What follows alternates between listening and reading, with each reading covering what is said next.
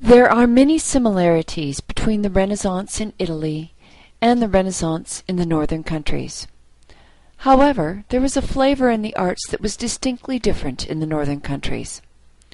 Certainly the emphasis on portraying humans in a naturalistic manner and the reflection of the concern for the individual is a commonality that's found in the arts of the northern countries and Italy during the Renaissance.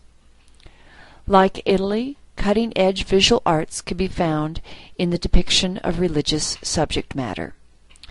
And certainly the tenets of linear perspective, foreshortening, and atmospheric perspective were also applied in the Northern Renaissance visual arts.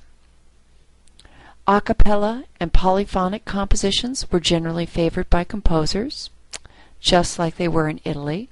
However, these similarities would probably not make their way into a juicy gossip column. It is the differences that make the Northern Renaissance interesting and noteworthy.